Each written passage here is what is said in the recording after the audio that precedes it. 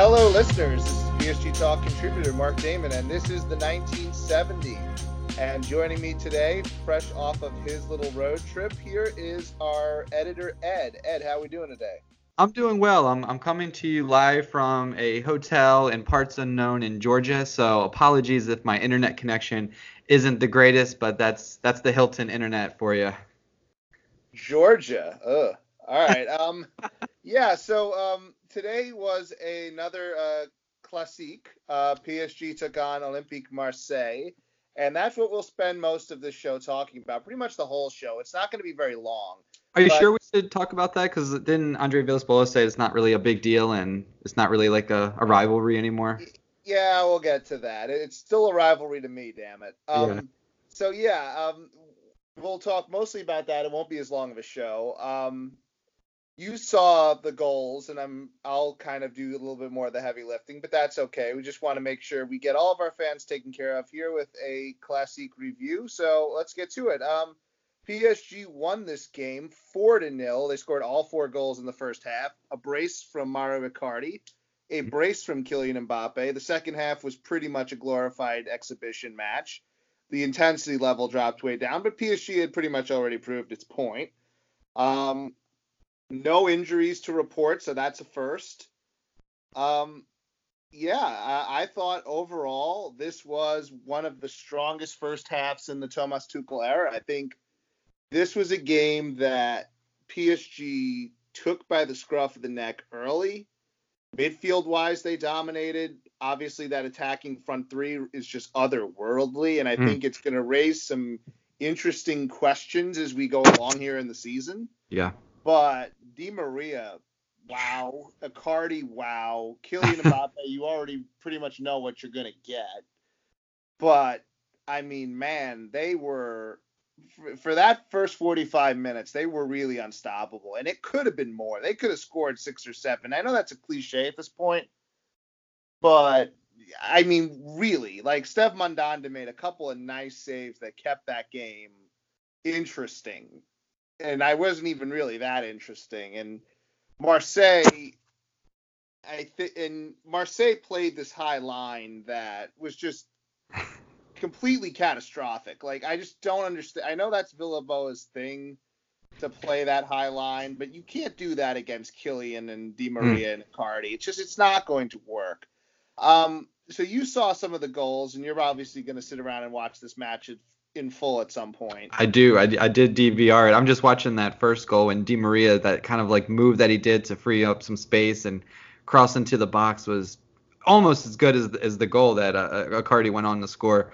And then you mentioned Mandanda and some of his saves that he made. Wasn't he on the pitch the last time Marseille beat PSG in 2011? I think I saw that he was one of the few that were actually playing. I think he had to be the only one. Yeah. I can't think of anyone else that would have possibly been there besides him. I think he's the stalwart there. Like, he was there for some of the better years in the late 2000s, and he's been here pretty much for the entire decline. Mm-hmm. I think he had a year. Where did he go in the Premier League? He had a year in the Premier League somewhere. I know that. Crystal Palace, was it? That's what I was thinking. I was thinking it was Crystal Palace. But he had a year in the Premier League, kind of like Florian Thauvin did. Mm-hmm. And it just didn't work. So he's just a kind of a better guy to have at Marseille. And again, he was their best player. And you usually don't win football matches when your goalie is the best player. Yeah. You don't want them having to make too many saves. You want them to be like Keylor Navas, who hasn't had to make a save in like over a month and a half. Oh, but you know what? Like, you watch that fourth goal, like, he was good. He did some really nice stuff on the ball. Like, he was the sort of the beginning of that fourth goal, which is probably the nicest of all 4 of them. I'm watching it right now. He did have like an excellent first touch to settle the ball, and then he was a part of that building out from the back, and then Verratti, looked like picked out Di Maria, and then Di Maria did the rest. I'm watching the goal right now. So he was definitely a part of that goal. Give him the hockey assist. Well, yeah, and you just watch that, and there is clearly a gulf between these two clubs, like, just talent-wise. And this year it might be larger than it's been even in the last couple of years, because you could argue even last year that if they have Tovan and Mario Balotelli and Luis Gustavo, and you at least can make an argument that they have like quality level players on the field. Like this team did not have Hmm. anybody, I think, that reaches the level of a real quality league on player. Like they've got guys that could eventually be that. They have the two center backs, Coletta Carr and Kamara, who look like they can be something eventually, but they're not there yet. Benedetto is a player they got out of the Argentinian league, Mm-hmm. and it's like, what do you expect that guy to do? Like, you just, I'm sorry, like you don't see high level clubs going into like the Argentinian league and getting a striker and that guy like producing at a level. It doesn't happen. Like there's a reason it doesn't happen. And Yeah. like you look at Dimitri Payet, who is at this point he's just a shell of himself. Like the fact that that guy is still collecting the kind of paycheck he's collecting, it does say a lot. I Yeah. think about the way Marseille have invested in what they should be investing in. But you were you concerned at all going into this? Because I didn't even like I was a little bit in the sense Hmm. that I thought that Villas Boas was doing the Jedi mind trick a bit, where it's like, we're not going to play this up in the media, but in the in the room, he's going to really emphasize that, hey, PSG have been whipping our ass for 8 years. It's my first Classique. Yeah. We're going to go out and we're going to try to win this thing. And it seems like what he was saying in public was what he was saying in private. And like, yeah, we're probably not going to win. So, whatever. We're not even really going to try. And I don't know. Did you when you heard Villas Boas say that, were you thinking, oh, maybe he's trying something different to get these guys like motivated in a different way, or was he really apparently capitulating before the match started? I thought it was a loser mentality. I wrote about that, and I think he was actually saying that to some of his players. I mean, we saw our friend on Twitter, Muhammad Ali at Muhammad Ali underscore 93, who was a fan of, or he is a fan of Marseille, and he was Yeah. kind of having that same mentality and backing the manager and saying such a thing and saying, hey, this is really, let's just get out of here healthy and move on to more important matches. So I think collectively, Marseille were absolutely just phoning this game in. They didn't really care, and it showed 4-0 after 45 minutes. I think they were just willing to take their, ass kicking and move along. And, this is supposed to be a rivalry, and you would expect a little bit more effort, and you didn't really get that. I haven't watched the full game, but I'm watching some of these goals, and like some of the defending is shocking. I'm looking at the lineup from Marseille, and it's shocking. I mean, they've got a wealthy owner, and you look at this lineup that they're putting out here, and it's like Kevin Strootman. Are you serious? And some of these, I mean, they've got some kind of young talent that might turn into something, but Valeri Germain and Yeah, like Valerie what is Germain this? is like the perfect example of a mediocre Ligue 1 player. Like, just mediocre in every possible Mm-hmm. aspect. Like, he had that one year when he was, playing next to Kylian Mbappe, but of course anyone can Yeah, have that yeah. when they're playing next to Kylian Mbappe. Like, and he was the third guy behind Falcao and Mbappe, so it wasn't like he had to do all that much.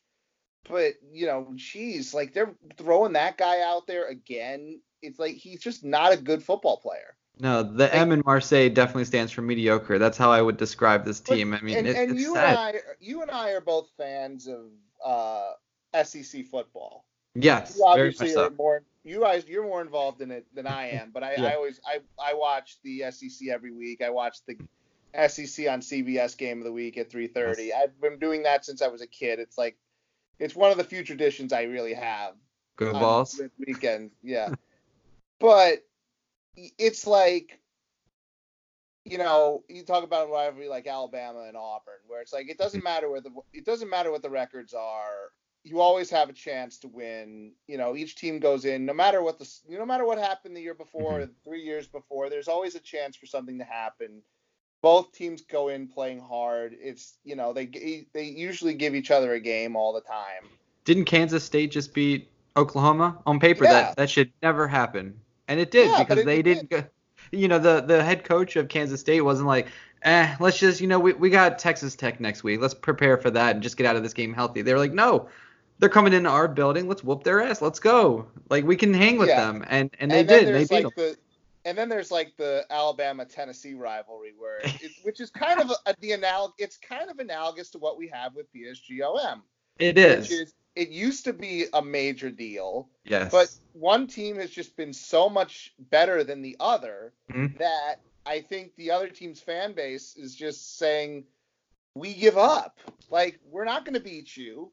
Yeah. It's that kind of attitude. And it's like, and you're right, it's a loser mentality. And Liga needs a signature match. Every league has a signature match or signature matches. The Premier League has like 3 or 4 of them. You know, La Liga has 2 of them. Hmm. 2 or 3 of them, I would say. Yeah, I'd throw Atletico Madrid in there. The Bundesliga has one major one. Serie A has a couple of major ones. Yeah. It's like Liga needs the rivalry. It Yeah. needs those kind of marquee games for people to Tune in. watch, to Yeah. tune in. Not just And be good, but Marseille and Monaco need stars that they hang on to that they can build around to challenge PSG. They absolutely need that. and you know what? They don't always have to. And I don't expect Marseille to challenge for titles every year with PSG. Maybe I should, but I don't think that's what it is here. What it is here is you have to treat the rivalries with respect. And you have to, like, OL and Saint Etienne, you would never hear a Saint Etienne coach say that. You would never hear a coach of Tennessee say that about a game against Alabama. Mm-mm. You just wouldn't, because your fans have. This is not about measuring expectations. This isn't about, trying to keep things in perspective. This is about being competitive and having that sort of mentality of, we are going to compete and we are going to play hard as many games as we can. And when you're talking about a rivalry and something that should be a big deal, that should be a draw for the league that you play in, and we hear all this nonsense about, oh, PSG buys the league and it's not competitive because PSG spent all this money and blew everyone out of the water. That's bullshit. Yeah. I Because mean, all these other teams like Reims and Guingamp, all these other teams, or Toulouse, yeah, PSG will whoop them once in a while, and they usually whoop them more times than not. But there'll be games where they come out and they show up and they play. And it's like, that's what I expect from Marseille. I expect them to play and to, try to really come out with some sort of game plan to frustrate PSG, to slow them down, to get them off their game, and to take advantage. That's what I expect, because I expect them to respect the rivalry. And Marseille have shown no respect for the rivalry right now, especially via Boa. no, absolutely. And that's one thing that Tuchel said in his pre-match press conference, is that he's going to respect it. He knows it's a big deal to the fans, and that's why they went out and performed like they did from the opening whistle. But to your point, do you think that Julien Stéphan with Stade Rennais, do you think that he, ahead of a game against PSG, would say something? I mean, he's owned Tuchel and PSG. He doesn't have the finances, he doesn't have the players, but he knows how to beat them, and he's done it. I can assure you that he goes into that game, and whether it's home or away, he tells his team, look, we can do this. We're going to beat them. And that's the same mentality you need to carry out. PSG, yeah, they have a lot of finances, and yeah, they have some great players, but you can do things on a football pitch to frustrate them and be competitive and at least try to hold on for a draw, maybe kind of sneak a late goal. I mean, the mental toughness is not something that you often associate with PSG. So if you put pressure on them and you make it till 70th, 80th minute, you might be able to catch them sleeping a little bit or put them under some pressure. Yeah. So, yeah. And look, it's not like Marseille haven't done this in the past. Like 2 years Mm-hmm. ago, they had that game in 2017 where they almost and probably should have beaten PSG, Yeah. except for that Edson Cavani free kick goal. Yeah. Like, they can do this. Like, they can go out and they can compete. And that's the one thing Rudy Garcia, I think, did well for them, is he made them competitive in most of those classiques. Not all of them, but most of them. And if Villas-Boas is just going to come out here and say, "Oh, well, there's nothing we can do," just well, just throw a team out there and we'll see what happens. Like, what kind of Yeah. again, what kind of attitude is that, especially for your fans? Like, I know Muhammad Ali is trying to I know what he's doing in this case. I Hmm. get he's trying to measure the expectations and and give the new coach an opportunity to sort of develop his team, but that's not a good sign.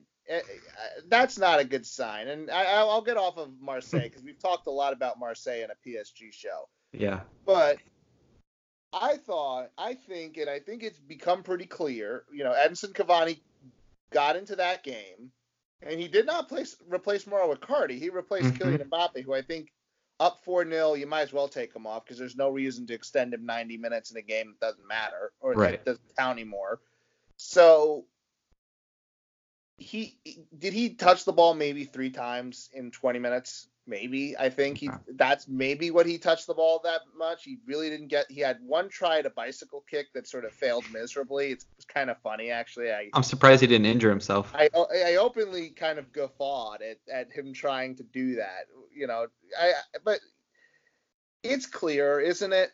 Like, it's clear what this is. Icardi's the guy. Hmm. I don't know if at the end of this season he will want to stay, but I think the signs are there. And the fact that he's more likely than not going to be the everyday number 9 for a Champions League competitive roster is going to be, I think, incentive enough for him to stay. I don't think he's going to go to Juventus and be on the bench or go to back to Milan, where I think Hmm. there's just a lot of baggage there, unless he just is really in love with Inter Milan for some weird reason that I can't really explain except for loyalty. Like, there's a very good chance at this point that Mauro Icardi is going to be a PSG player for the next 3 to 4 years, hopefully. Now, how does And that work? How does that work? I mean, PSG have the option to buy. as it was So, explained to me during the Lo Celso thing, the player does have some sort of input in all of this. okay. The player could refuse. I just don't see that happening in this case. Like, I didn't see it happen in the Lo Celso case. I think once you make that move, I think the move is made. I don't think there is a going back, especially with how well he's playing.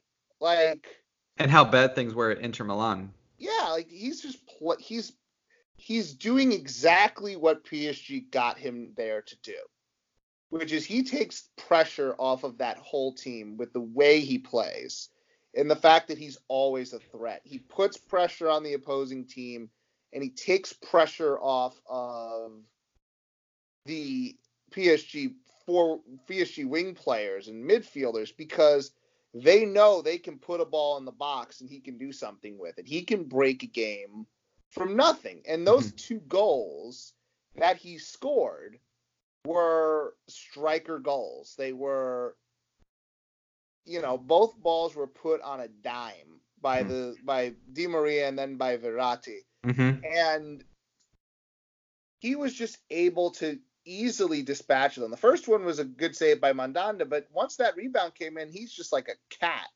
Like, he just pounced on that rebound. Like, Marseille defenders had no chance to clear that ball because of how quick Icardi was. And then that second goal, he just splits the defender perfectly, gets in that spot, doesn't do too much with the header, just has to direct it, Yeah. and that's what he does. And Edinson Cavani at this point in his career just cannot do that. And that was And Icardi's fourth league on goal, and I believe he's scored in 3 straight games now. yeah, and that put that on top of the Champions League, the 3 Champions League goals he scored. Yeah. Hmm. Like, this is the kind of replacement that, when we were talking about like replacing Cavani eventually, it was always sort of this concern in the same way that replacing Thiago Silva is this concern, where you're worried about, who's going to replace these like club legends, and then, PSG just get a replacement pretty much falling out of the sky. For a And it's bargain like, price, 70 million is what it's going to cost them to bring that's him on. that's incredible. That is incredible work by Leonardo to take that gamble. And it is a bit of a gamble, but I think he knew that like they had to make this move because they have to try to replace Cavani. Hey guys, I want to take a second from the podcast to just let you know about a new partner of ours, MyBookie. As a true football fan, you already know just as sure as the seasons change, Tom Brady will keep the Patriots in the game. Every weekend, our favorite gridiron warriors put their skills to the test. So why aren't you doing the same, right, Mark? Absolutely, very smooth there. We're almost halfway through the NFL season, so now is the time to get off of the sidelines and get in the game with MyBookie. So the best part is, if you join right now, MyBookie will double. That's right, double your first deposit. Double. Yeah, double. So let's just say, for example, you got a cool $1,000. They'll give you $1,000. Where else can you find that? They're going to double your initial deposit. You can use on all of your favorite picks. So I can bet on my Giants to lose every week and make a lot of money? I mean, it seems like free money. Why wouldn't you take that? Oh, yeah, free money, like volunteer football. Exactly. So in order to get that special reward from MyBookie, what you're going to want to do is use a promo code late fees. That's LATEFEES. Use that promo code to activate the offer. So that, again, one more time, promo code late fees to double your cash. And if you're the kind of guy who likes to bet a little to win a lot, try a parlay. Pick your locks for the week, put them together in one parlay bet, and when they all come through, the rewards will be huge. Absolutely. And if you want to get in on this offer, all you got to do is visit mybookie.ag today, and we're going to put a link in the description, so make sure you check that out. All right, Mark, let's get back to the show. Preston Kimpembe basically allowed Thiago Silva to take the night off and still play. Like, he was just amazing. I mean, like, if that's the Kimpembe you get from now going forward, PSG are fine at center back. I want to talk about Kimpembe just for a second. Sorry to cut you off there. He did an interview with Le Parisien that I thought was really eye-opening. So there was a lot of talk about how after the World Cup he just wasn't performing well and what happened to him and is he tired. And he talked about how he pushed himself for the team to remain in the squad, and he knew that he had that groin injury that was holding him back and he wasn't fully fit. And he talked about that injury and how he just at the end of the season had to shut it down. He also talked about the birth of his son, who I believe just turned 2, and how he would go to training and then at like stay at the hotel after training until 2 or 4 in the morning and then go to training a few hours after that. And no one really knew about this other than, I guess, people who were close to him. And it just made me appreciate the player that he is, that he was injured and pushed forward, and that his son in the hospital, who was premature, I think he was born after 5 months, that he would go to the hospital and then come to training right after that and give everything he could for the club and then go back to take care of his baby. I mean, it really eye-opening. It made me appreciate him as a player. But that's a little sidebar. I just want to point that out. And on a kind of a serious note, it's like, we don't, as pundits and as fans, really always understand that these players are human beings and that they go through these kinds of struggles. And you know what? It's our escape. It's our kind of selfish escape from life. So we don't really take into account what these players are going through, what they put their bodies through, and what they have to go through off the field. And you're right about that. It's like, this guy is a really, I think, good person. Like, he's arguably a great player. I think you have to see more games like this from him to really feel kind of comfortable about going out, and not having Thiago Silva there anymore. But if you have, Abdou Diallo and Preston Kimpembe and Marquinhos, you can go back there and you sign another center back, you're going to be okay if Preston Kimpembe can continue to play at this level. It was an encouraging sign today. It was really encouraging, and I think his Champions League performances have been encouraging as well. And to that point, I think what he said in the interview is that signing of Diallo really pushed him. He thrives off that competitive nature in the training pitch and just kind of pushing him to perform better. And he talked about his recovery during the summer and how he went to Greece and he trained with like a world-class triple jump record holder or something like that to like strengthen his legs. So, and then of course I love the quote where he said, "I don't know anything about Marseille. I don't ever want to go there." I mean, he is a PSG player through and through. He's dedicated. He just seems like a great guy, and he is the type of player that you need in your team. That's just a good guy who works hard and is extremely skilled at his Yeah, and you position. know what? I think he's learned a lot over the last year or two about himself as well. I think winning that World Cup, can do something to a player. Like Hmm. it can. It's like there is that kind of World Cup funk for certain guys, and I think he was one of the guys. And obviously, his off the field deal affected it too. But like, it's a combination of all those things. But I think you look at where PSG is now; they are 8 points ahead of Nantes in the standings. Shout out to Nance for performing above expectations. I'm just gonna look to see where exactly the standings look like right now. Yeah, PSG are in first, 27 points, and then you have Nantes at 19, Lille behind them at 18, tied with them with 18 is Stade de Reims, and then Brestois, Angers, and Marseille down in seventh. Yeah, and you have Lyon at 13, Monaco in 11th. Obviously, they'll climb up at some point, but man, this was looking kind of like he was looking kind of competitive for a little bit.